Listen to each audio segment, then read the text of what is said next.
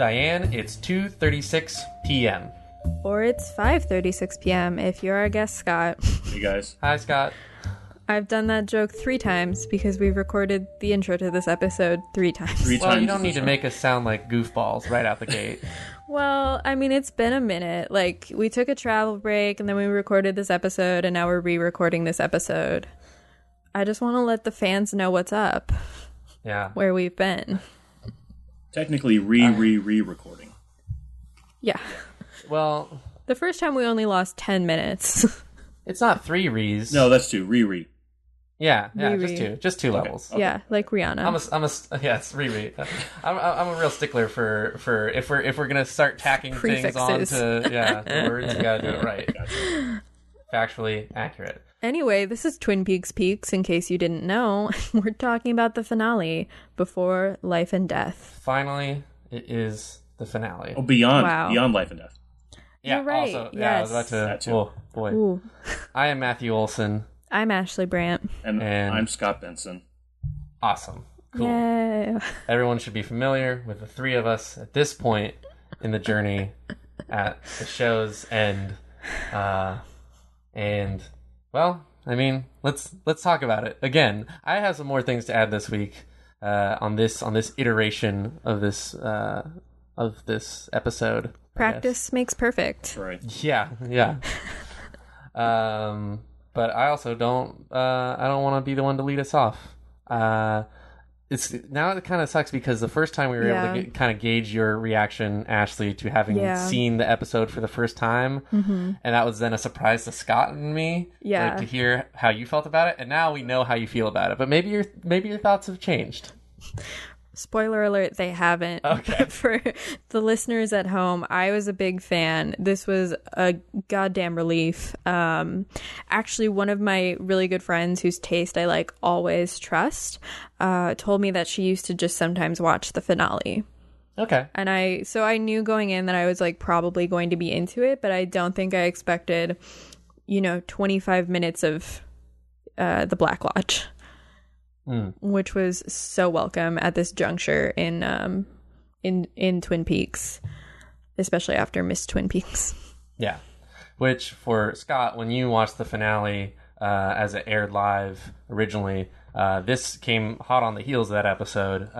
Was it actually presented as a conjoined thing, or did they roll credits, on the Miss Twin Peaks episode? No, literally, cut the commercial. It was back to back. In fact, there was a hiatus of about, I think, a month and a half from the episode Path to the Black Lodge, I believe was the one. And then so that episode aired in April of 91, and then fast forward to June, the June 10th or something like that, I believe, a Monday night, and ABC has a Monday night movie of the week, and they have the Twin Peaks finale, and they just basically show Miss Twin Peaks, then this episode, Beyond Life and Death, and then there's no credit break or anything like that, so it plays like one long show. Yeah, which has got to be really jarring then, because stylistically the 2 episodes are very dissimilar. Oh god, so different. They are. I mean, I do like the Miss Twin Peaks episode for its own merits, and I like the strobe lights at the attack of Wyndham Earl at the Miss Twin Peaks and stuff like that, but it still has residue of some of the worst traits of Season 2 doldrums, and this new episode now, the finale, is like a breath of fresh air, and we all know that's really due to David Lynch's return to the director's chair. Absolutely. I actually met someone this weekend who was like, "Oh yeah, I didn't really watch past halfway through Season 2. What do you think?" And I was like, "Not worth it, except for the finale." No other redeeming traits that you would pick out? You wouldn't tell someone to tough it out? No, because that's always been my stance. Is you said tough it out? Yeah, you don't need to tough it out. Okay. I think I actually want to do a video that's everything you need to know about the second half of Season 2 of Twin Peaks. Just hit all of the major marks that will make the finale make sense. Bold statement. I stand by it. I don't think I missed out on anything. Doing this podcast. When the show took a break from, it went on hiatus after Josie got trapped in a drawer pull. Then it was off for several weeks, and then they did a special recap before the next episode, and I think it's on the Blu-ray. And it was something that, for the first time, it's instead of just a regular announcer going previously on Twin Peaks, it's actually Dale Cooper talking to Diana, dictating all this stuff that's happened to kind of catch viewers up. And you could literally skip those episodes through the worst of it and hear Cooper talk about it to Diane and save yourself that 6 or 8 hours of programming. Looks like you've been beaten to the punch, Ashley. You know what? Just take that audio and then I'll just chop and screw some footage. It reminds me of those because we got to talk about Lost on this show. It reminds me of those little specials they would run in the preseason or mid-season, sort of ramp-ups where they would do like the recaps. And I think they would always have the same narrator trying to be like, here's what happened. And it was half like, maybe you missed an episode and... it's even though it's the late 2000s, you don't have a TiVo or DVR, or like then kind of trying to nudge people who couldn't follow the plot, who like weren't obsessively reading message boards to be like, no, this part is important. Like, think about it. Yeah, maybe. yeah. And yeah, people, I mean, given what we know from the Usenet, people could have maybe used that more consistently in Twin Peaks. Focus on this. No, this character in the background of this shot is not the same as this main cast member that you think it is, etc., etc. Yeah. But let's dive into the episode.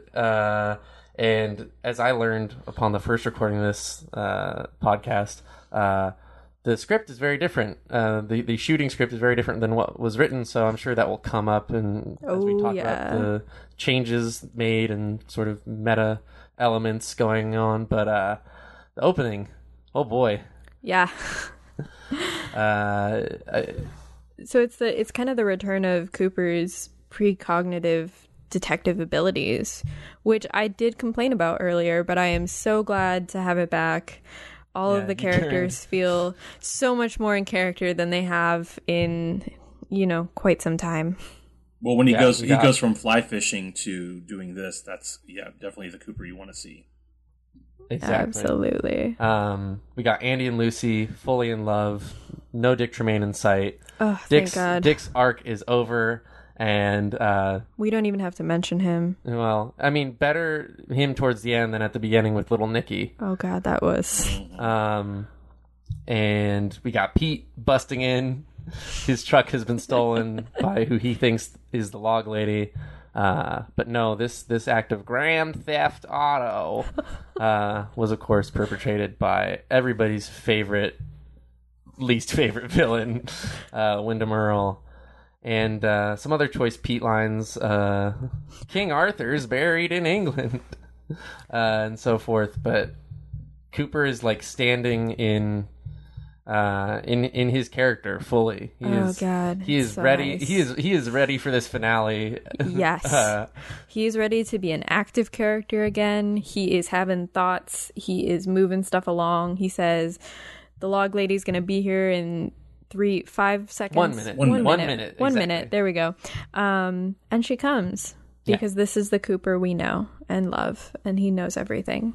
Yeah. So I had just learned in my research that the log lady and Ronette Pulaski, who also appears in the scene, were not planned to be part of this episode. I know. Which seems nuts because their inclusion. At the very least, it's like, fulfilling sort of just like a fan service, like, hey, these characters who are important to the mythology and like style of the show are back. Yeah. To sort of lend a hand in building towards these events. So you got to wonder what the writer's room was thinking by like not trying to hit on all these points that then David Lynch comes in and is like, no, as a season finale, as a potential series finale, we should be, working these characters and themes in as much as possible. Yeah, I mean, the changes from the shooting script, which is available on the internet if you want to take a look, and what we see are pretty striking. I know, like, Catherine was written out of this episode by David Lynch. Also, in terms of... I appreciate that. Yes, that is fine by me. Poor Catherine. Poor racist Catherine. There's poor engages in foot fetish Catherine. That's true. It's just it's strange because with that plot line, it's totally unclear why Catherine needs to be as invested. Like, this is with the key left by Thomas Eckert, it makes sense for Andrew to finally leave his little wall alcove and like start poking around and like have a personality. But Catherine's real beef right now, if any, is still with Ben. Very true, very true. But I think that the changes between the original script and what ended up being aired are pretty significant in terms of just bringing the show back to its true form and setting the agenda for season 3. There is this quote from David Lynch about directing this episode specifically. Let me see if I can find it. Lynch said that the last episode was written, but when it came to the Red Room, it was, in my opinion, completely and totally wrong, and so I changed that part. A lot of the other parts were things that had been started and were on a certain route, so they had to continue. But you can still direct them in a certain way, but I really like that last episode. Yeah. We had talked, Scott, about how you feel even Wyndham Earle in the scene where he's pulling Annie out towards Glastonbury Grove, like, is more effective under Lynch's direction. And I or maybe I was the one. Who knows? A week ago feels like forever now. But I definitely feel like even with the spooky flashlight on the face, like, so much better than,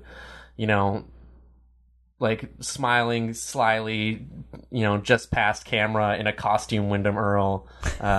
Like, just works so much better in that scene. Is so much scarier, which is saying something. Yeah, he's actually menacing for the first time since his initial appearance, I think, on the show, because he was deluded so much with the different antics and the costumes and that sort of thing. And I know from looking at the script that almost, I'd say, like 90% of his dialogue was just thrown out and just stripped to the bone. And I think that's all for the better, because I think they've hammered us over the head so long with what his issues are with Cooper that we didn't need to hear him talk about how he was going to do this and that to Cooper, that we just we were shown it, and we just get to see the experience and have him deal directly with Annie.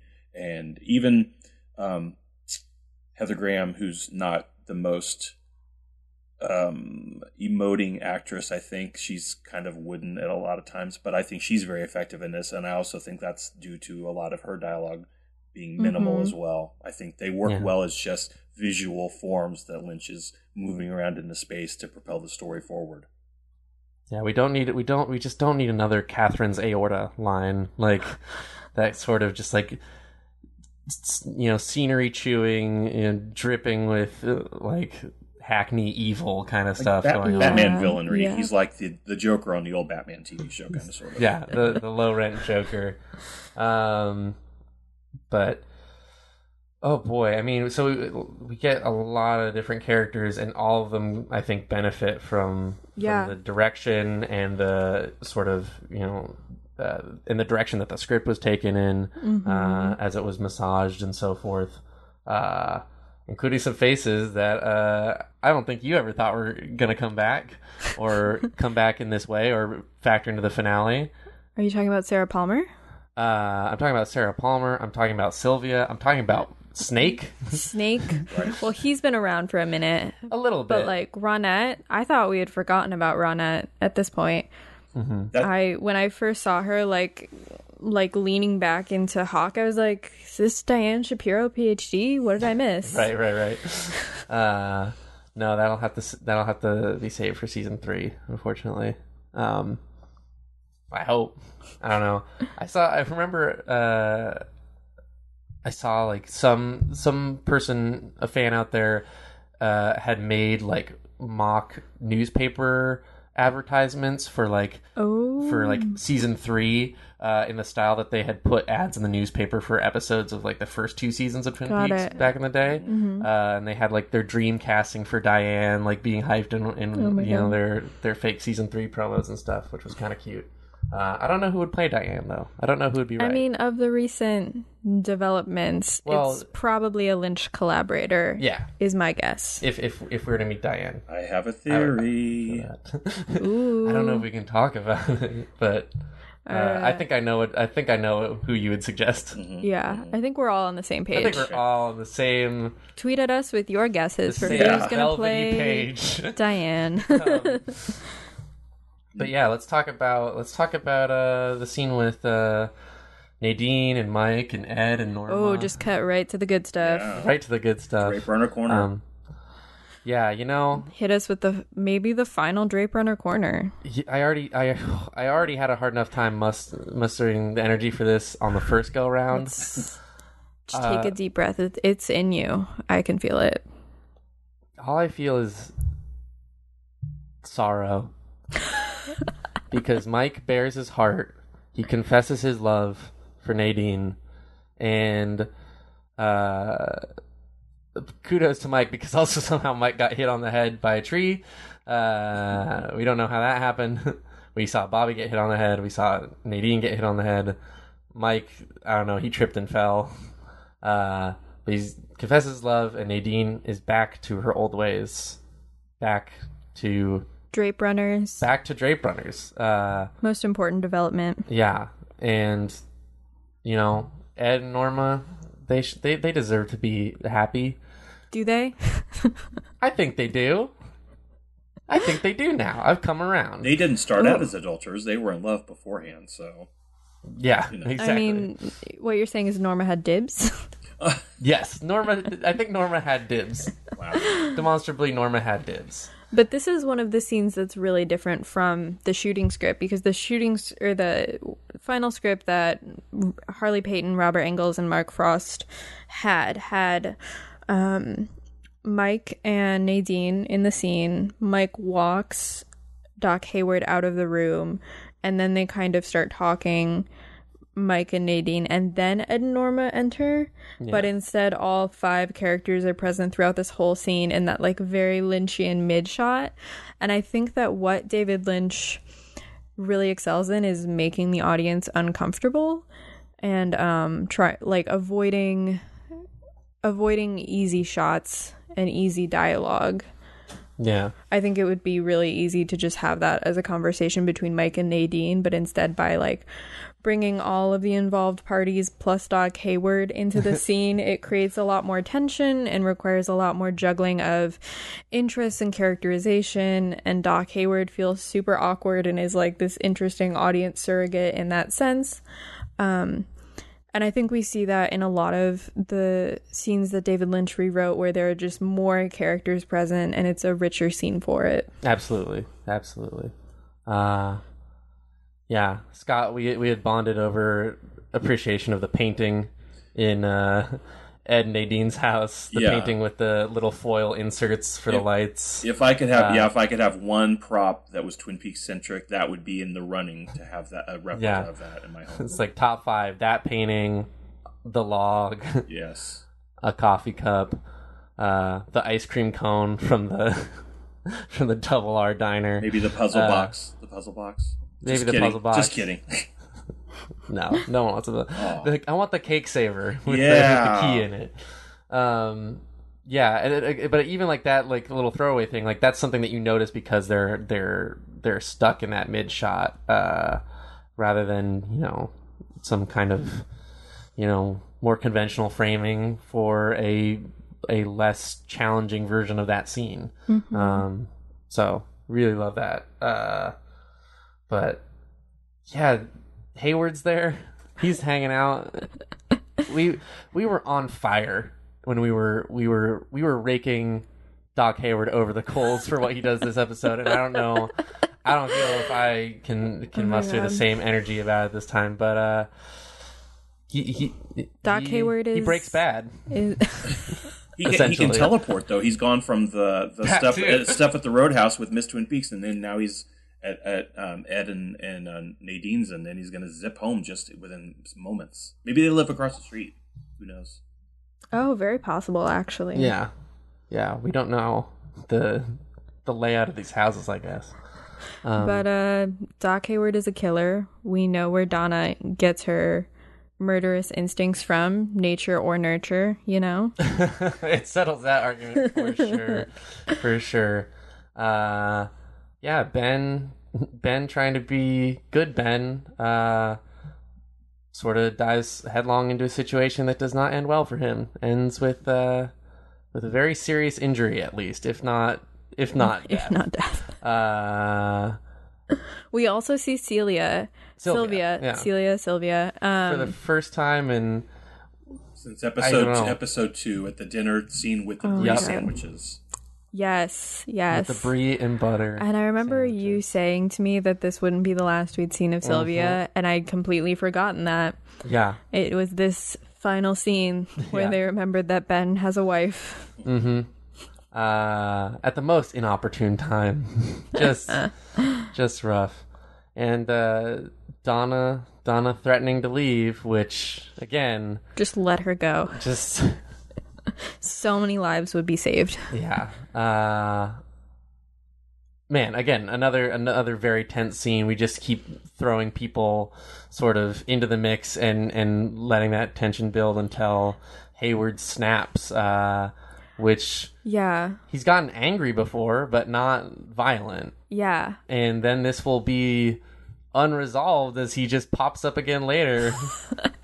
No blood on his hands, totally calm, totally chill. Finish burying the body in order to... I do love the raw emotion of Warren Frost's performance as Doc Hayward, because he really crosses over from... That scene kind of plays like something that could literally be on Invitation to Love or a soap opera, that sort of thing. But he brings so much kind of real human, just like going right over the edge when he's like screaming over the body of Ben, that it kind of takes that scene and elevates it in a way that I don't think it would have played if anyone else had directed it and shot it in a different way, you know?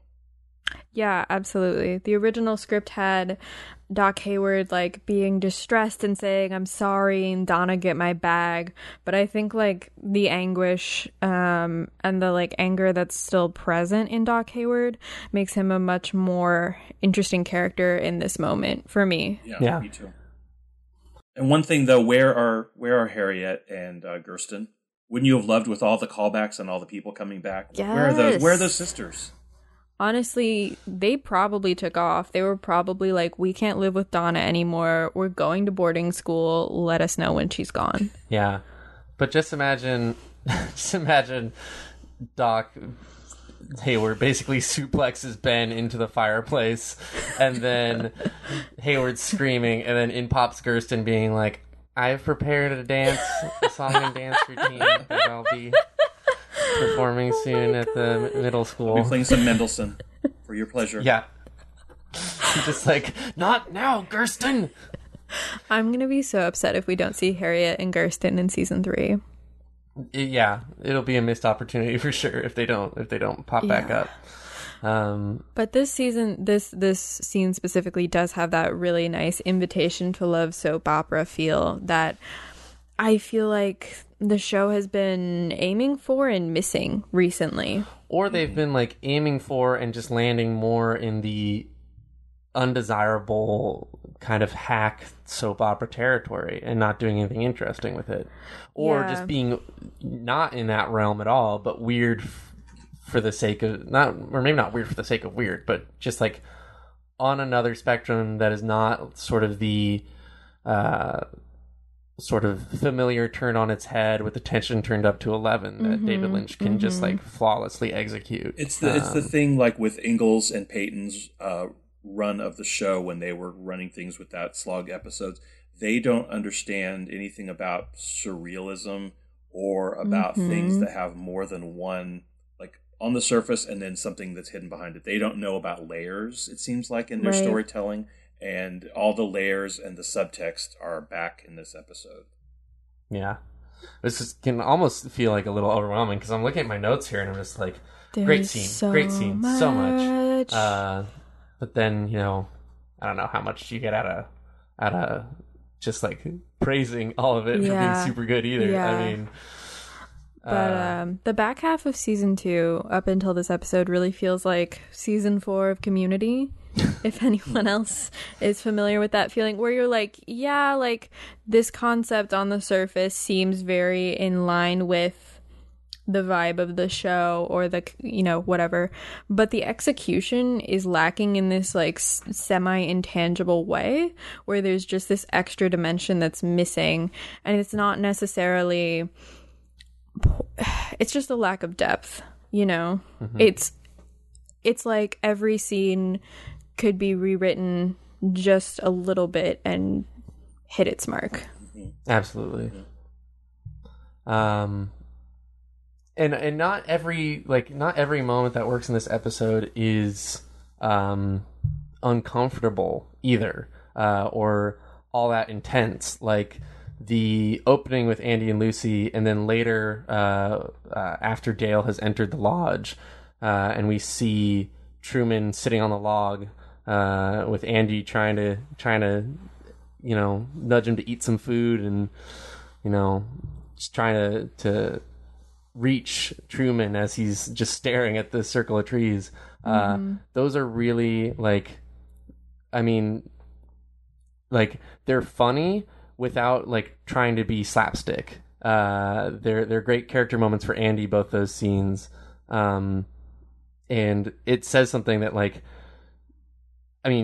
someone who likes the back half of season 2 more, it's it is weirder, or it is more funny, or trying to be humorous in a but just in more obtuse ways, in ways that just don't work, that just plainly I keep going back to the image of, and I hate to say it a second time, Lil Nicky, but the thought bubble with Nicky in the devil costume. Oh my god, that's 100% how to do the character of Andy, and how to do even a gag along those lines, just so wrong. It doesn't make any sense that would be cleared, that would make it to air. I don't know. Yeah, a moment like that would have never happened in season 1. That totally breaks the wall from what season 1 had constructed, in the first half of season 2. Yeah. So where to next? What you had mentioned that you wanted a team up between Donna and another horn. Yes. Do you remember this? Yes, I do. My proposed season 3 idea would be kind of a face-off between the Daughters of the Horn Empire, where Donna ascends to basically Ben's position in the Horn Empire and takes Jerry along with her, because Jerry just exists to be convinced of things, and I think Donna's pretty manipulative when she wants to be. In season 3 can have Audrey the prodigal daughter returns to take what's hers. I like that. You could also throw in Cookie from Empire, and she could be having a hip hop label that Jerry and Donna want to be the producers of. I wasn't sure with where you were going, but Jerry Horn, I could see. Oh God, that's David Patrick Kelly. David Patrick Kelly. Couldn't you see David Patrick Kelly playing the Paul Giamatti role? Yes. Yeah. Oh my he God. totally could be the skeezy white executive producer of a hip hop label. For sure. Just in it for the money, completely disrespectful. Yeah. Donna just creates that role for him to get him out of her way. Exactly. And then he dies because it's her fault. Yes. But really, her kill count is just rising. Who's dropping fire mixtapes in Twin Peaks, really? Nobody. No. No. Well, maybe one person, Jimmy Scott, hanging out in the Black Lodge. Yeah. When Cooper enters, we get our first taste of inside the Black Lodge in the Red Room, and some more scenes back out in regular reality between. But the inclusion of Jimmy Scott singing Sycamore Trees. So good. Fantastic. And Jimmy Scott was approached by Lynch just to sing a song. Wasn't really explained what this was for or how it was supposed to fit in, what it meant. Just yeah, if you could just come in and sing this song, it would be really great. We're going to put you in a suit and just gonna take a couple angles of it, maybe play with the lights, do your thing. I don't know. Yeah, the inclusion of another lounge singer scene definitely kind of makes the series feel even more Lynchian. We haven't had a lounge singer since Julie Cruz, and it just reminds me so much of Club Silencio as well as Blue Velvet. Gotta have that Lynchian lounge singer touch. And I do think the entrance into the Black Lodge, that Wyndham takes Annie in there, and then when Cooper goes, the lo-fi aspect of the special effects is so effective by just having it be almost like, I think it contributes to a more dreamlike feel for the whole piece, instead of some flashy special effects or some kind of weird digital effects that would have obviously not dated well. I think there's a timelessness to those curtains appearing out of the darkness, and then they walk through, and then it goes back to the trees. I think that's fantastic, and it's very much like from the Eraser school of special effects. Yeah, it looks really great still. It holds up in a way that, and it wouldn't seem appropriate. Like, it already seemed to be kind of pushing it in a weird direction when they're in the cave. And you start to see these kind of hidden mechanical aspects to whatever culture had interacted with whoa god with the lodge before, and so try to imagine if they had tried to do some kind of entrance to the lodge in that same fashion, it probably would have held up about as well as the first Harry Potter movie, when you see the bricks shift and move to go to Diagon Alley. That looks like crap now, but you just get a good person who can edit and composite well, and just have them fade in curtains, fade out curtains. Perfect. It's perfect. Excellent. And super spooky. So spooky. And that music too. This episode has more new music that's new to the series that's never been heard, from the music that plays right at the beginning at the sheriff's station. It's called Dark Mood Woods, which is just a fantastic low sustained piece of music that's a little bit similar in tone to Laura's theme before it turns into the lush romantic music, but this music plays all through the episode, and then of course the music is fantastic in the actual Black Lodge scenes itself. Yeah. But we got we have a great sequence that happens at the Double R, but we have one huge scene, long, drawn-out scene to talk about. And, it's a shame that, we don't get to have your, pent up, I want to talk about this right away reaction like we did on the first recording. But the savings and loan, I had hyped this up for you. Oh my god. Take it away. How do you feel about the Twin Peaks saving and loan scene? Oh my god, I am so into it. I love the Red Room, and I love everything that Lynch brings to that scene. But I think that the interior of Twin Peaks savings and loan is so Lynchian. I don't think any other director could have done what Lynch does, with the long, wide shots, with the older gentleman walking across the bank vault as he gets Audrey a glass of water. Oh my god, and the sound of his shoes clacking on the ground. That is Del Nibbler, played by Ed Wright, who I believe also appears in Wild at Heart. And I was reminded just today, as I was poking around, Del Nibbler reappears in a deleted scene from Firewalker. He sure does. He's outstanding. Shit. I won't spoil it for Ashley, but he's in a scene with another favorite. OMG. Okay. That doesn't get enough screen time in the movie. The other thing I really appreciate about this scene is Audrey gets to do something of her own volition. Yes, that something is getting chained to a door where she can't. But I love it. Civil disobedience, as Andrew points out. Andrew's even good in this scene. He has a personality. I don't have to feel guilty about it. The other times, talking about his kind of arch and goofy ways, the I'm alive and stuff. It's still kind of okay, it tickles me, but here he's great. He's just great, busting out the Marcus Aurelius and getting his comeuppance, I guess, at the end. You have to wonder. You have to wonder though, like how ineffectual it is that Audrey's act of civil disobedience doesn't really prevent anyone from going in or out of the safety deposit room. Another great touch, that she's just like moving with the door. Exactly. Again, just like that awkwardness that David Lynch just doesn't shy away from. Yeah. So Eckert, of course, plants a bomb, which, like, I don't know.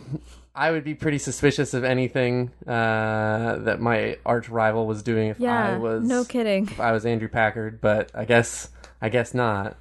And we know that Pete and Andrew are right there at the sort of blast epicenter, and we see Del Mibbler's glasses flying out into a bush, followed by some slowly raining dollar bills.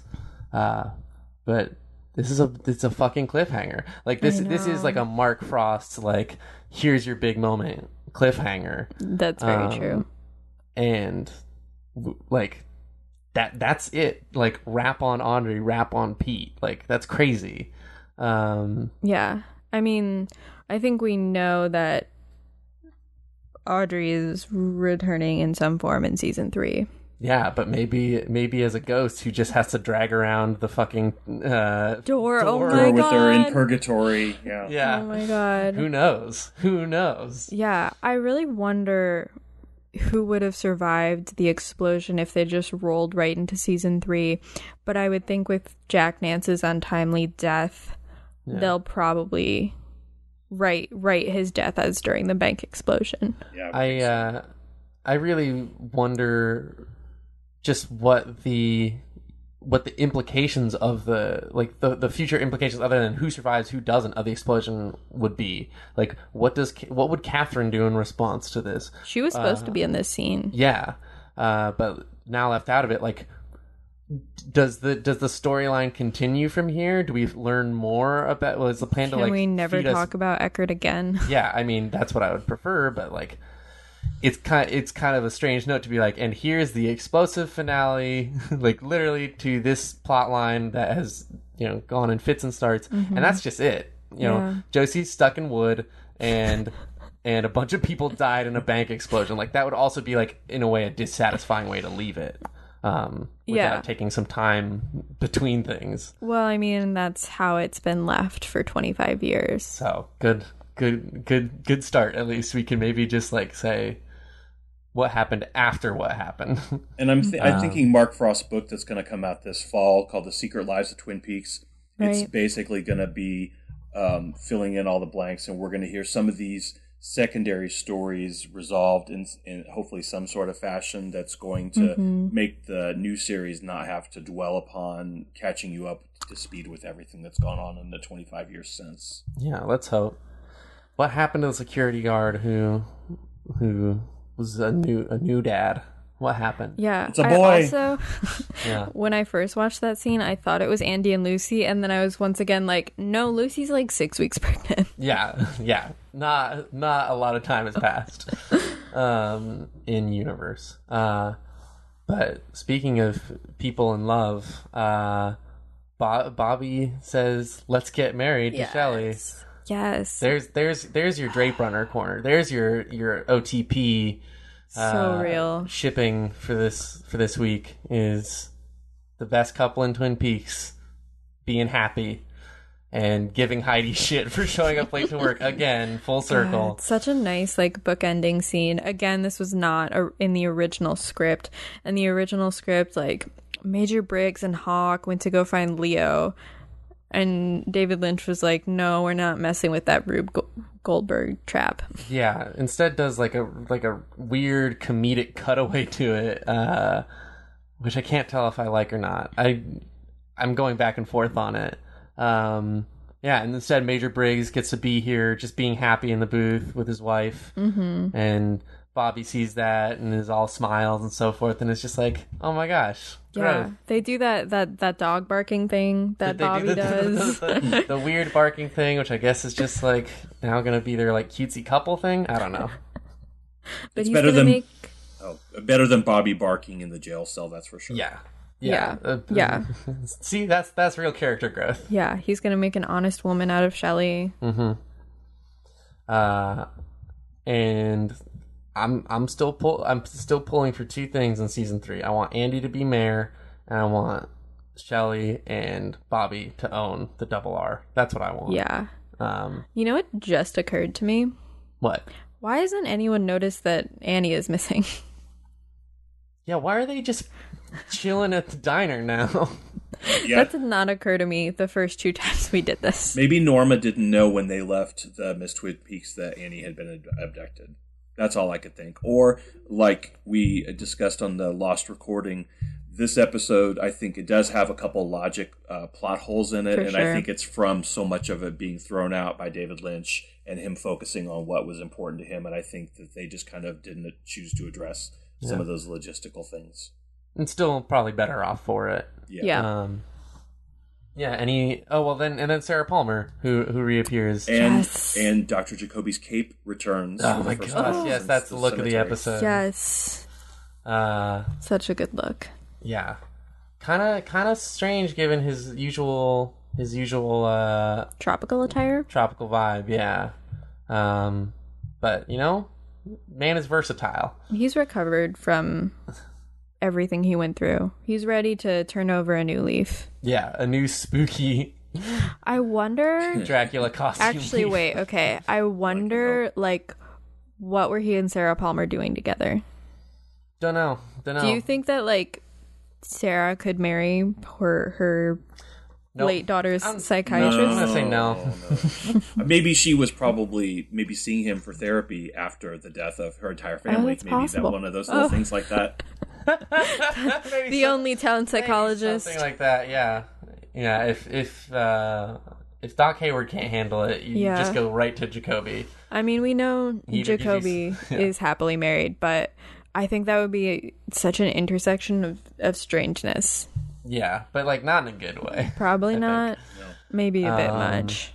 But Sarah is not totally herself here. Very true. So I guess we settled that in subtitles or in the script, it's supposed to be Wyndham Earl speaking through Sarah. Is Yes. that correct? Yeah. But that seems like bullshit. It seems like something that Earl wouldn't be able to figure out. Just given how competent he is not. I mean, as this episode establishes, Wyndham Earl is, a piece of gum stuck on Bob's shoe. Wyndham Earl is nothing. Yeah. When I first saw this, I actually thought it was the little man from another place speaking. Oh. Which you could read that into it too. I like that much better. Or the giant, or I mean, Yeah. she's seen Bob so many times. or even Laura. Also who true. is in the Black Lodge, or in the Red Room. We don't know. I mean, some people want to insist that we see both the Black and White Lodge this episode, but I mean, that's all theory crafting and interpretation past a certain What point. is that argument? That if there's doppelgangers, it's Black Lodge, but essentially, if there's not doppelgangers, it's White Lodge. I don't know. Interesting. Yeah, some people choose to interpret that way. I think Okay. we are solidly in the Black Lodge. Yeah. I part of me wants to believe that the White Lodge does not have so much zigzag and curtains. But One would think. again, up to interpretation. And then we're there. We're in it for pretty much the rest of the episode. Yeah. There's one thing I want to touch on before we get to that part of the episode, because I think that's going to be a long discussion. But I think that just looking over the dialogue that was rewritten, specifically just dialing Andy into the right amount of goofiness and just social unawareness and thoughtfulness, and also specifically the opening scene where they're talking about King Arthur's grave. It was originally written such that Dale Cooper was going to be like, Glastonbury Grove, that's where King Arthur is buried, and then Pete was going to say, oh, he's buried here? Yeah. Instead of he's in England, which is just it just comes out so much better. Yeah, or at least last I heard. I just think that it's so easy to write characters as stupid for comedic effect. Mm-hmm. And I think that this just, the rewriting that we see as far as the dialogue goes in this episode just elevates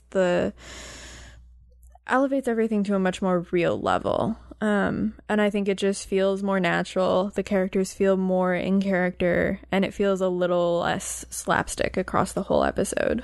Yeah, for sure. I mean, I don't think slapstick would belong in any incarnation of this episode, given the tone and the stakes at play. Yeah, for sure. But you could see a version where it was there because you've seen that uncomfortable mixing of the two poles in earlier season 2 episodes. Yeah. So glad it's not present this time. Yeah. No costumes for Earl. Thank God. Like that's the thing. Like the fun, like the one like weird funny moment is the cutaway to Leo. I feel like the one that's like, this is kind of being played for laughs, in a way that's like, I don't know. That scene was originally going to have, Leo being discovered and then the trap being set off and stuff. Yeah, well, and he was gonna like greet Major Briggs and Hawk, and that was gonna like open the tarantulas. I don't know. Having characters that are just not functioning at a high cognitive level like can move stuff along, but it's this half of the season that gives us that Pete is a chess expert, which is a great character trait for Pete to have. So why can't he also know where King Arthur's buried? Yeah. And just say it confidently if somewhat like kind of, well, duh, in the moment. Yeah. Yeah. Yeah. God. Now I just was struck by an image of what would Pete or Pete's doppelganger be doing if he appeared in the Black Lodge? Fish heads and percolators. He just would have a table full of that, probably. Well, it would be the moment when Cooper is testing out the coffee cup that he's passed, and like at first it's liquid, then it's solid, then it's coming out slow, then a fish head pops out, and then you cut to Pete standing there being like, he goes, I did not put the fish in the percolator. Yeah, all backwards talking. Yeah. I think we just cracked that nut, so fantasy moment over. But what actually does happen in the Red Room, and how do we feel about it? So many things happen. We get some connections being drawn out more explicitly, like between the world's most decrepit room service waiter and the giant, and then between the giant and the man from another place. Yeah. We get the best shot, especially if you wanted to say, I don't know, save out an animated GIF of the man from another place dancing. Mm-hmm. We get the great kind of like almost like 3/4, not completely overhead shot, but overhead perspective shot of him doing the little dance. And Laura. Hey, Laura Palmer, remember her? She's back. She's here. Incredible. Yeah.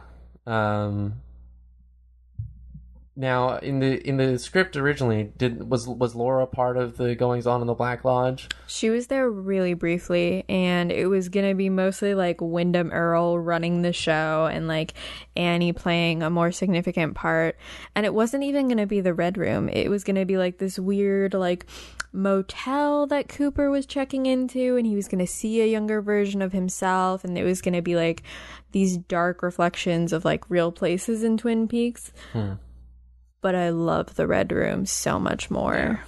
I mean, Laura is like arguably the star of these scenes being back, and then also reappears as Maddie, or Maddie reappears as well. And like, hey, remember the central thread that was holding this show together that we still like would pay service to by having her in the credits, or I don't know, were those. Scott, did they do the shitty thing where they wouldn't show you the end credits on the like first network airing back then? No, they didn't do that thing where they had it be about 1 inch tall at the corner of the screen. They actually showed the whole entire credits because all my old VHS tapes have full credits on at the end. But going back to Laura Palmer, like Cheryl Lee, for the limited amount of screen time she has, she's like the most effective as Laura Palmer in this, and with the ethereal quality that she has, and then with her moments of absolute terror and the screaming and the fantastic moment where she's, I'll see you again in 25 years, and then with her hand gestures and the finger snap. I mean, that's what Twin Peaks is all about. And to see her back into the thick of things and be integral to the story is so welcome at this point. Yeah, absolutely. And I really appreciate that she's not being an object of desire in these scenes. Yeah. And she's being really disruptive and spooky and really just like in both Cooper and the viewer's face. Yeah. And Cheryl Lee deserves more credit for being really good at the backwards talking too. I know. I feel like it's always Michael Anderson who's praised for his backward talking abilities, but everybody's bringing it. Everybody who's being required to bring it. Even Wyndham Earle does a little bit of it. Yeah, there wasn't going to be any backwards talking in the original script. Why? It's just like if you there's a reason not to overdo something, some aesthetic choice or sort of right quirk or trait that you develop early on, but it's not like it was overdone at this point. It's not like we were seeing this that often. Not to be too mean, but it seems like the acting from Heather Graham again, that I guess I'm kind of being harsh to, but her acting is about the same quality when she's speaking forwards or backwards. Yes. It's like she learns her lines phonetically. It doesn't matter if they're forwards or backwards. Oh my gosh. No, I think that's so accurate. Well, there's so much going on. Like, Annie is this character that is introduced like almost in the same breath as Carolyn, and the like uncomfortable proximity there, and like how Cooper's supposed to see her. Like, she doesn't even come into Twin Peaks as her own person, like in fiction, because she's Norma's little sister. Yep. Like, Annie doesn't get to be anything but like, some kind of echo of another thing having happened before. Very true. And is written as such, just trying to like put this character into the position the character needs to be in order to be kidnapped by Wyndham Earle and raise stakes for Cooper. Yeah. Which is just so lame. And like so completely, so entirely like laughable compared to then the great character exploration you're about to see for the first time of Laura Palmer in Fire Walk with Me, where it's just like, oh, we can get to know all the many sides of these characters and have it be developed and have it be well written and have it be in this universe. It makes Annie then stand out even more so as someone who doesn't fit and was sort of more of a plot element than an interesting character. Absolutely. She does feel shoehorned in, and I don't want to lament too much about what could have been and take away anything from this episode, which in my opinion is in my top maybe 3 favorite episodes of the entire series. Mm-hmm. But can you imagine if the trajectory of season 2 had been followed through with Audrey and Cooper's romance? God. And it would have been set up for her to win Miss Twin Peaks and then be in this whole position. It would have made these scenes, as wonderful as they are, it would have elevated it to even heights that we probably couldn't even imagine. Yeah, absolutely. Well, and it's interesting because in the bank vault scene, Audrey does say, call the sheriff's department and ask for Agent Cooper. Yeah. Which is definitely David Lynch's addition. Just dangling that carrot. But yeah. I mean, and imagine any combination or any construction whereby we didn't have to mess around with Wyndham Earle as this shoehorned in villain. Oh my God. But that, like, a stronger continuity of, like, antagonist, be it someone else possessed by Bob or some other entity, related to or stemming from the Black Lodge, or just like one of these characters we've already known. Like, what if we found out that Doc Hayward was evil much sooner? Oh my God! What if he had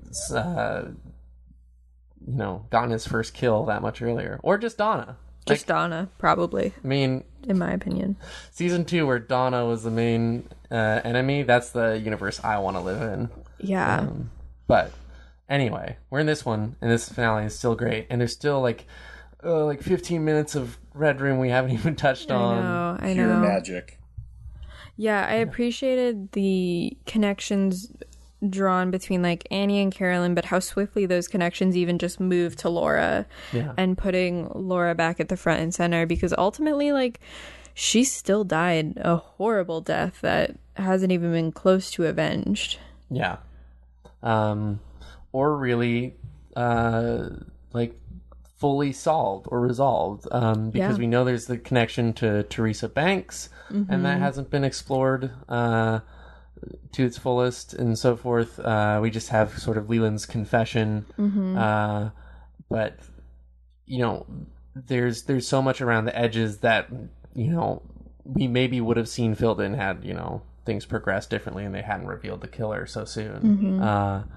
And yeah, David Lynch is pulling for that version of the show very hard. And, you know, and I don't think it's like the premise of Cooper's backstory, you know, sort of having this mentor who sort of goes AWOL and maybe having this affair, like, those things on their own, just as ideas, aren't the problem. The problem is always in the execution and the way that those characters were then constructed and built and employed, and put into situations. Like, there's the potential for something better there than what ends up on screen, because then we just get, here's my wallet photo of Carolyn, here's the, you know, the not even impactful reveal that yes, it was Wyndham who killed her, like, all this stuff. I mean, I don't think that any version of Cooper's backstory that involves just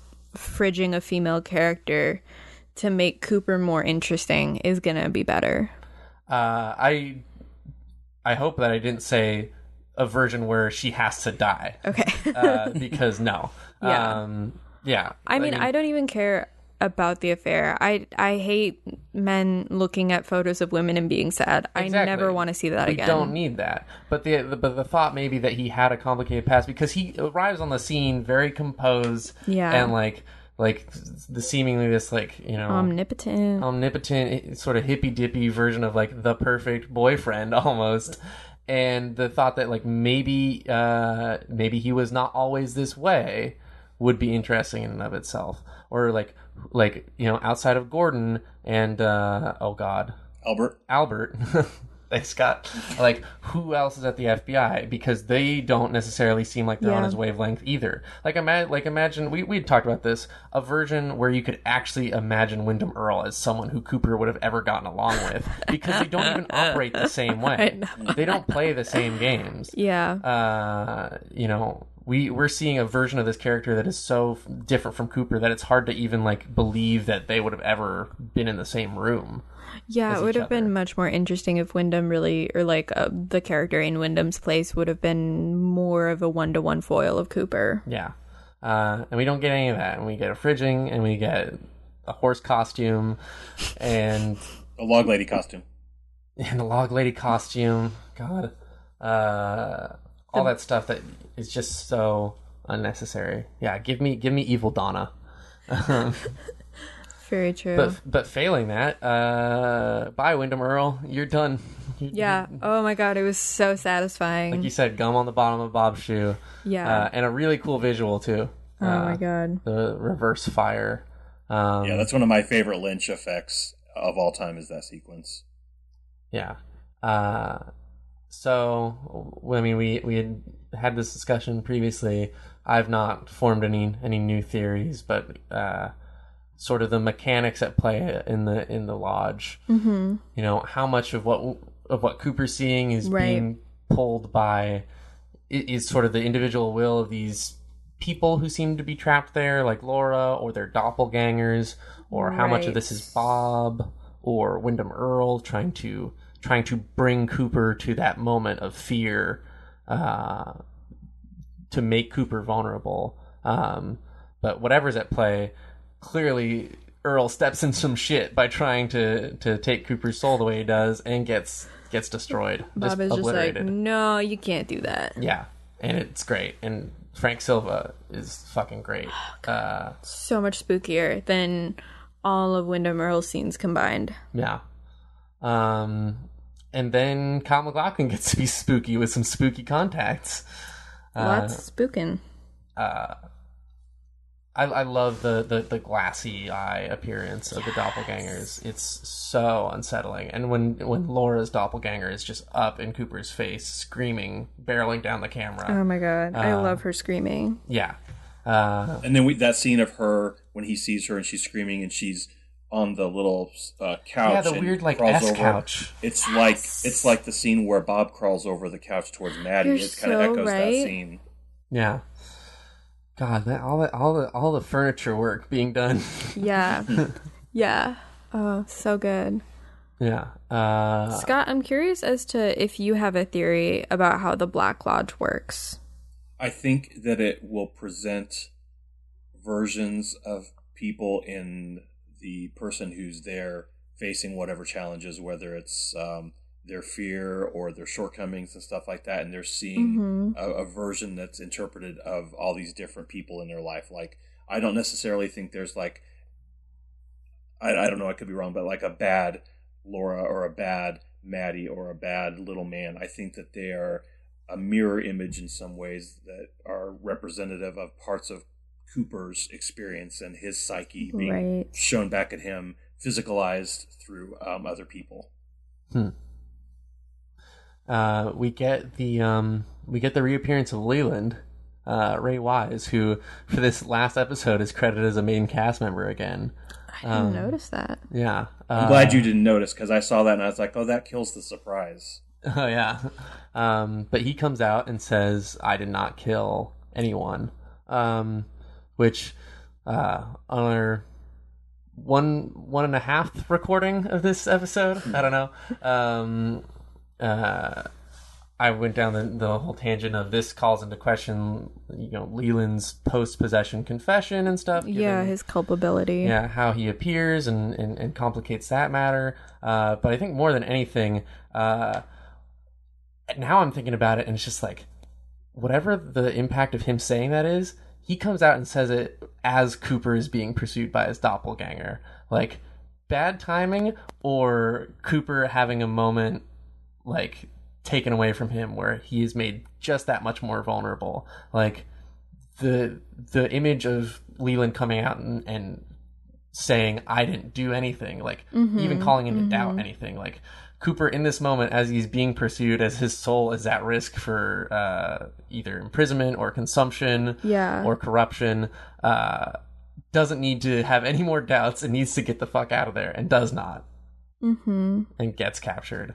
And that represents, like I said, I think that represents the questioning and the uncertainty that Cooper has in everything that he thought he discovered about the Black Lodge and Bob and Laura's death and Leland.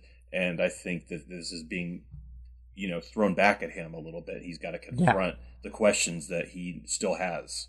Instead of the Cooper we see at the opening of the episode, the omnipotent, totally capable Cooper, if you look at everything that happens in the lodge as him just having doubts, he's screwed. He's done. Yeah, that's very true. And that's what Hawk And he's that much said. more human for it. Yeah, and Hawk told him that when you go into the lodge and face it with imperfect fear, you'll meet your shadow self, and if you face it with imperfect fear, your soul will be utterly annihilated, I think he said. Yeah, damn, Hawk. Damn. Your soul will have a fucking throwing axe pegged right in the back. Well, that's why Hawk does the real police work in Twin Peaks. Yeah. I really wish that, it had been something to do with Laura that had compelled Cooper into the Black Lodge. I think it's appropriate that there is that turn where, David Lynch is, reminding the audience what the show is about. But I think that, I would have really appreciated a version where the threat of Laura's death was still kind of held throughout the back end of season 2. I mean, we've talked about and your preference for something that would have focused more on Cooper's actual standing with the FBI after the investigation, but also a version where Bob doesn't just disappear, but is being actively pursued. Like they from the outset, they don't get distracted by a Wyndham Earl or other situation, and are trying to find the Black Lodge then to try and face the darkness in the woods rather than just somewhat actively. Rather than Harry mentioning it and then his girlfriend dying and then screaming and then And you know what I thought could have tied it more together too, if they could have somehow reintroduced Mrs. Tremont and her grandson as maybe yet another set of people that could somehow be involved in this. In fact, I always thought it was weird why they never, like Donna and Cooper, never went back to investigate that after Laura's death was solved. And if they could have somehow had that mythology explored further during the run of the show, maybe towards the end and kind of build things up, I think that would have been a really good thing to kind of tie things up. But of course, it's not fair. We're talking about things that should have been and could have been or possibly could have been. Yeah. But I really think that's compelling. I'm saying young Dustin Hoffman, Lenny Von Dolan should have reappeared. Just in the thinking finale. of that. I mean, he would have popped up and said, "Donna killed me." For sure. God. I would have loved to seen Donna in the Red Room just confronting everyone who she's caused harm to. And someone who was supposed to appear in the Red Room was going to be Josie, but then filmed by a body double such that we wouldn't have seen her face. Because it's her head that's in the... Yeah, that's what you said, Scott, right? Like, it was supposed to be her head trapped in the drawer pull, so we would see it just poked through some curtains or something. Exactly. Yeah, I can see that image not super working either, or being very clear. So especially if we had to go back and see that CG again, it's probably better to have left that alone. Just leave it. Yeah. When is Wyndham Earl first mentioned in the series? Do either of you know? In the second episode of season 2. So the episode like where Albert is there in the barbershop quartet singing, and he tells them about the Wyndham history. Yes. So they planted that seed way early. Yes. Yep. Interesting. I wonder what the plan was for that, or if they just kind of wrote themselves into this corner. Yeah, I don't know. Is they sort of plant it early, but then they don't keep laying the groundwork. Like they're still focused in the early half more on what's going on with who killed Laura. They're still more focused on that. It'd be interesting to see. Well, I mean, it wouldn't have been any better if they'd still been building towards this incarnation of Wyndham Earl, like then, because then it would have been distracting from the whole thing. But then I don't know. Would that have meant less scenes with Jacques? I don't know. But yeah, any other thoughts on the Red Room? I feel like I might. Let me take a look at my notes. Scott, your thoughts? The Red Room scenes are it's some of the most iconic elements of Twin Peaks, so anything is welcome. And I think that in Lynch's hands, seeing the return of it is much more genuine than when we saw after Josie died, the reappearance of Bob and the Little Man that seemed completely shoehorned into what was happening on the show. And this is a very organic, it's like this was always the plan for it to go back to this. And like I had said before, this is like David Lynch going, this is not what you've been watching before. This is not what Twin Peaks is all about. I'm going to show you exactly what Twin Peaks means and what it's all about. And that's what this episode is. Yeah, and bringing back, the characters that we've been missing that really add that extra dimensional Twin Peaks touch, while at the same time kind of winding down the Nadine storyline. Yeah. As well as the Eckhart storyline. Yep. And then the last scene, Hayward's there.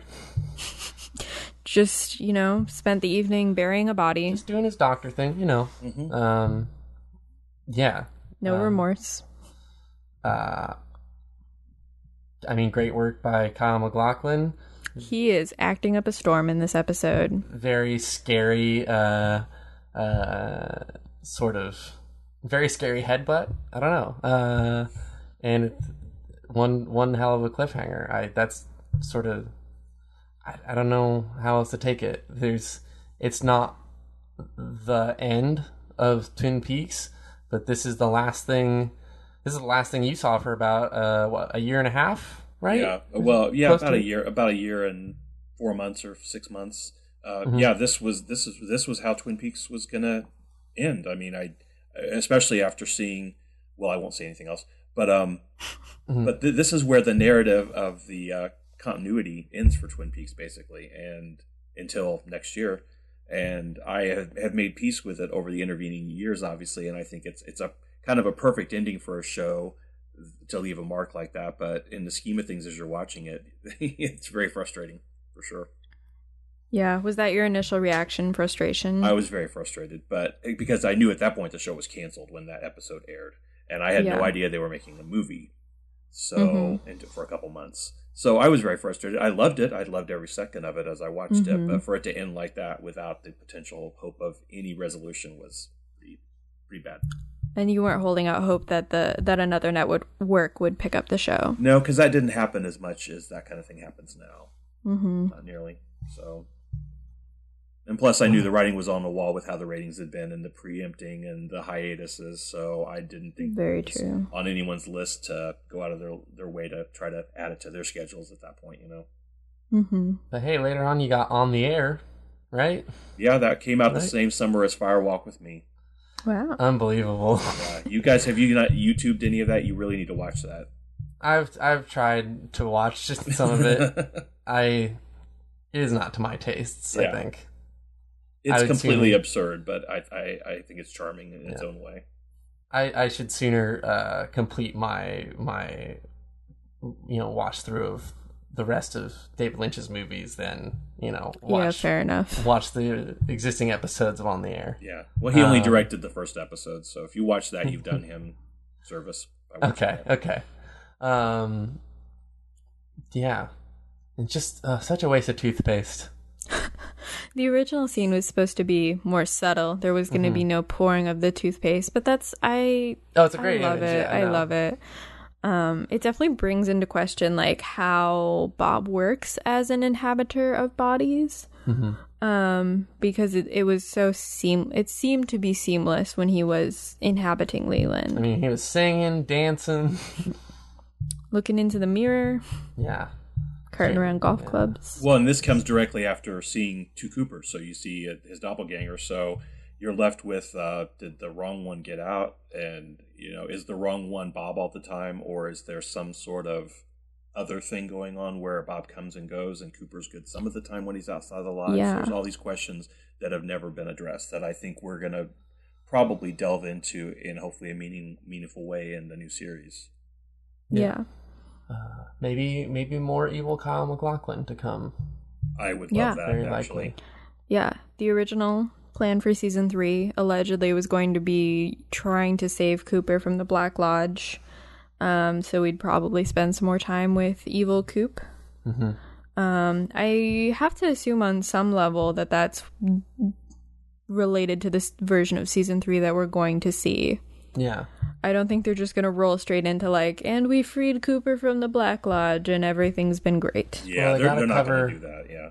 They got to cover everything that happened to Cooper in Sex and the City, in Desperate Housewives, and in Portlandia. Yeah. Exactly. We got to go through those phases first and see how they relate. Got to marry Charlotte York, move to Portland to start life over again. I took bathtubs with my mother sitting right next to me. God. Well, that's it for the show. We've come a long road. We have. It's been a long road. Come a long way on said road. There you go. Something. The theme to Star Trek Enterprise. No. That's a show that I actually saw the pilot premiere of at the Experience Music Project in Seattle, because Paul Allen, the owner of that kind of expensive mess of a museum, just really loves Star Trek, and so he had an event that you could win tickets to go see what ended up being, I think, the worst Star Trek series love it premiere.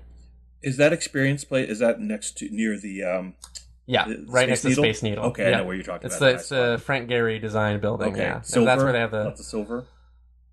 Huh? Maybe? Is it lots of silver? It would look better that way. It's actually lots of different colors, because from above it's supposed to look like a smashed guitar.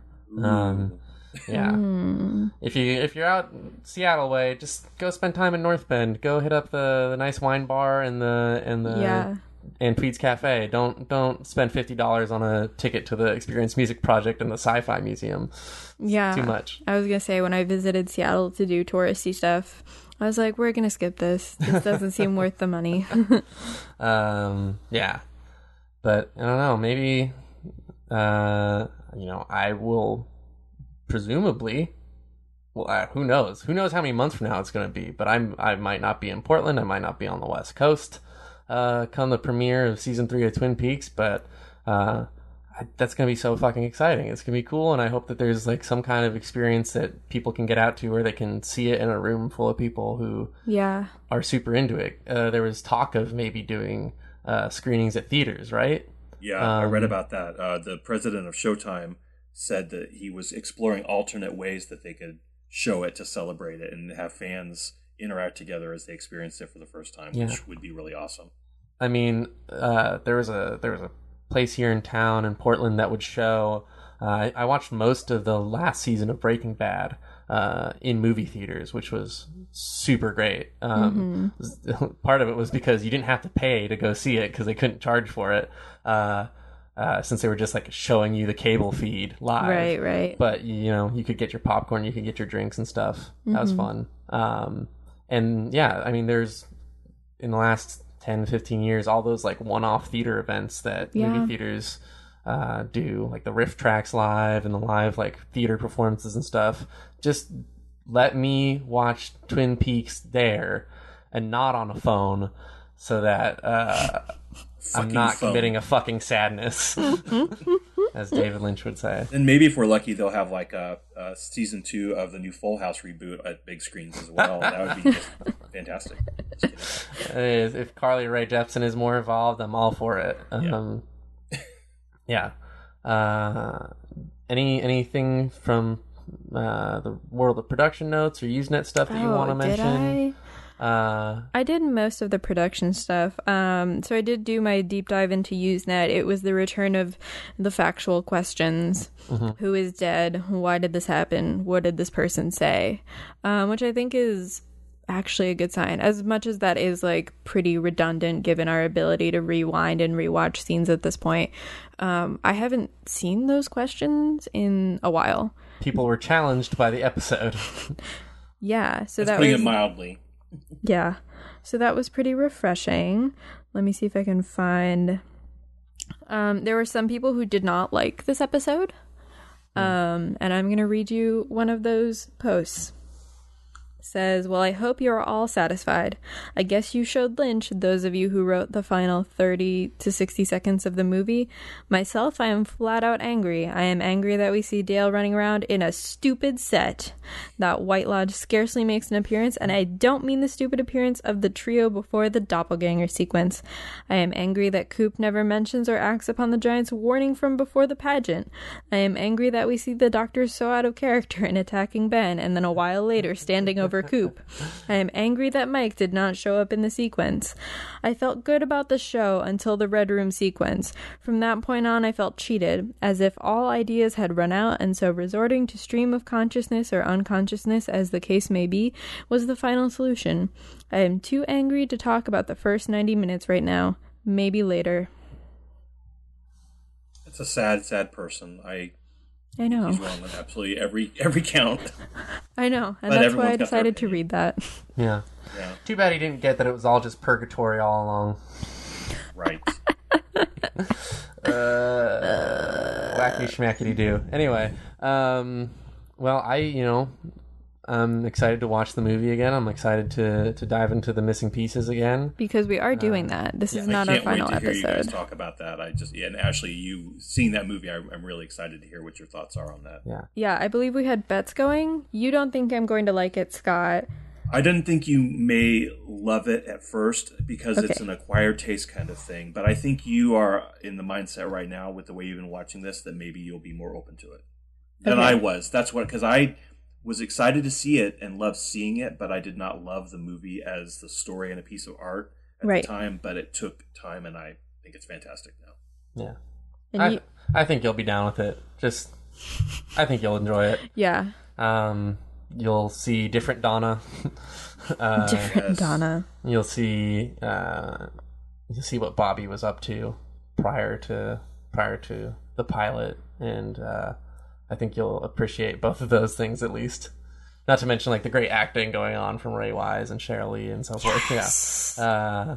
And Chris Isaac. You might not be down with Chris Isaac. We'll see how I feel about Chris Isaac. Yeah. Chris Isaac, Kiefer Sutherland, David Bowie, all these people who just kind of are there. Harry Dean Stanton is awesome in it. Harry Dean Stanton's great in it, and if you are not down with Harry Dean Stanton in the movie, I'm not down with Harry Dean Stanton. Oh my god! And David Bowie, and I know you have some issues with him, but his performance is like one of those classic WTF moments of the entire. It's actually David Bowie in Fire Walk with Me. That's something where having the missing pieces now, and the extra screen time we get from that. It helps out a lot. Yeah. It does. Mm-hmm. The missing pieces exist because David Lynch did film so much. They filmed so much for that movie that it would just never have worked as a single thing. But then it's a shame because some characters straight up don't appear who, were filmed, and now, you get to see in beautiful, full HD, widescreen, great film transfer, better than you could ever get off of the masters of the television show, and giving great performances, having like nice little vignette scenes and things that would have been much appreciated that now we do have. But the movie on its own, for as challenging, confusing, and at points I think scarier and sort of more troubling than the show ever gets, is just so good. But I'm so into that. It's so good. Completely, yeah. And for a while, I had, my end of Twin Peaks was the end of the show. I held off watching the movie so I would have one extra thing to go back to if you ever needed it. But now, like I said, it's going to be real exciting. 2017, can't wait. So before we really start wrapping things up, Christian, who's one of our listeners, actually sent me some photos of the petroglyphs, as well as some real versions of the petroglyphs that the drawings in the show are based on. Scott, I'll definitely send this to you as well. Yes. But they're super, super neat and detailed. Yeah.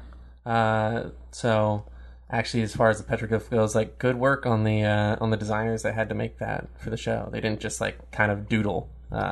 There's some clear visual continuity and research that went into it. Yeah, well, super interesting, especially when you overlay it with the map of Twin Peaks. Yeah.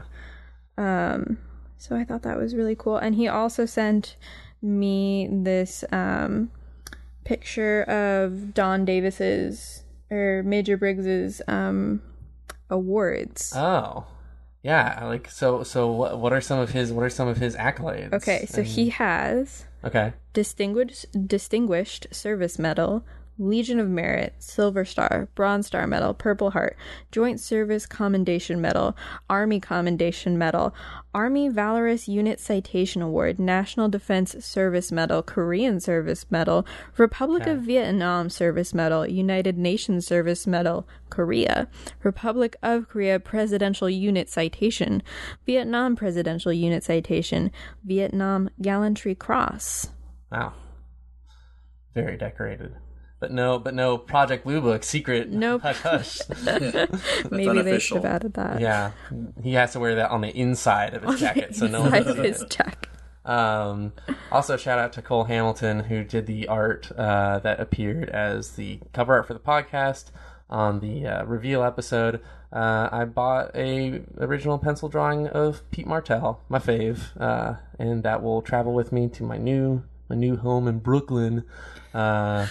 And right now, that might be the only thing that I put up on my wall. Maybe I'll put up a couple other posters. I don't know. I got a lot of stuff, and I can't take it all with me. But that'll make the trip. A boy and 2 suitcases. Just a boy and 2 suitcases and a backpack. Yeah. Maybe some other stuff. I might Amtrak some stuff. I don't know. If you have a laptop, you could be sitting in a window, typing on it, and be just like Carrie Bradshaw. Oh my God. I do have a window. There you go.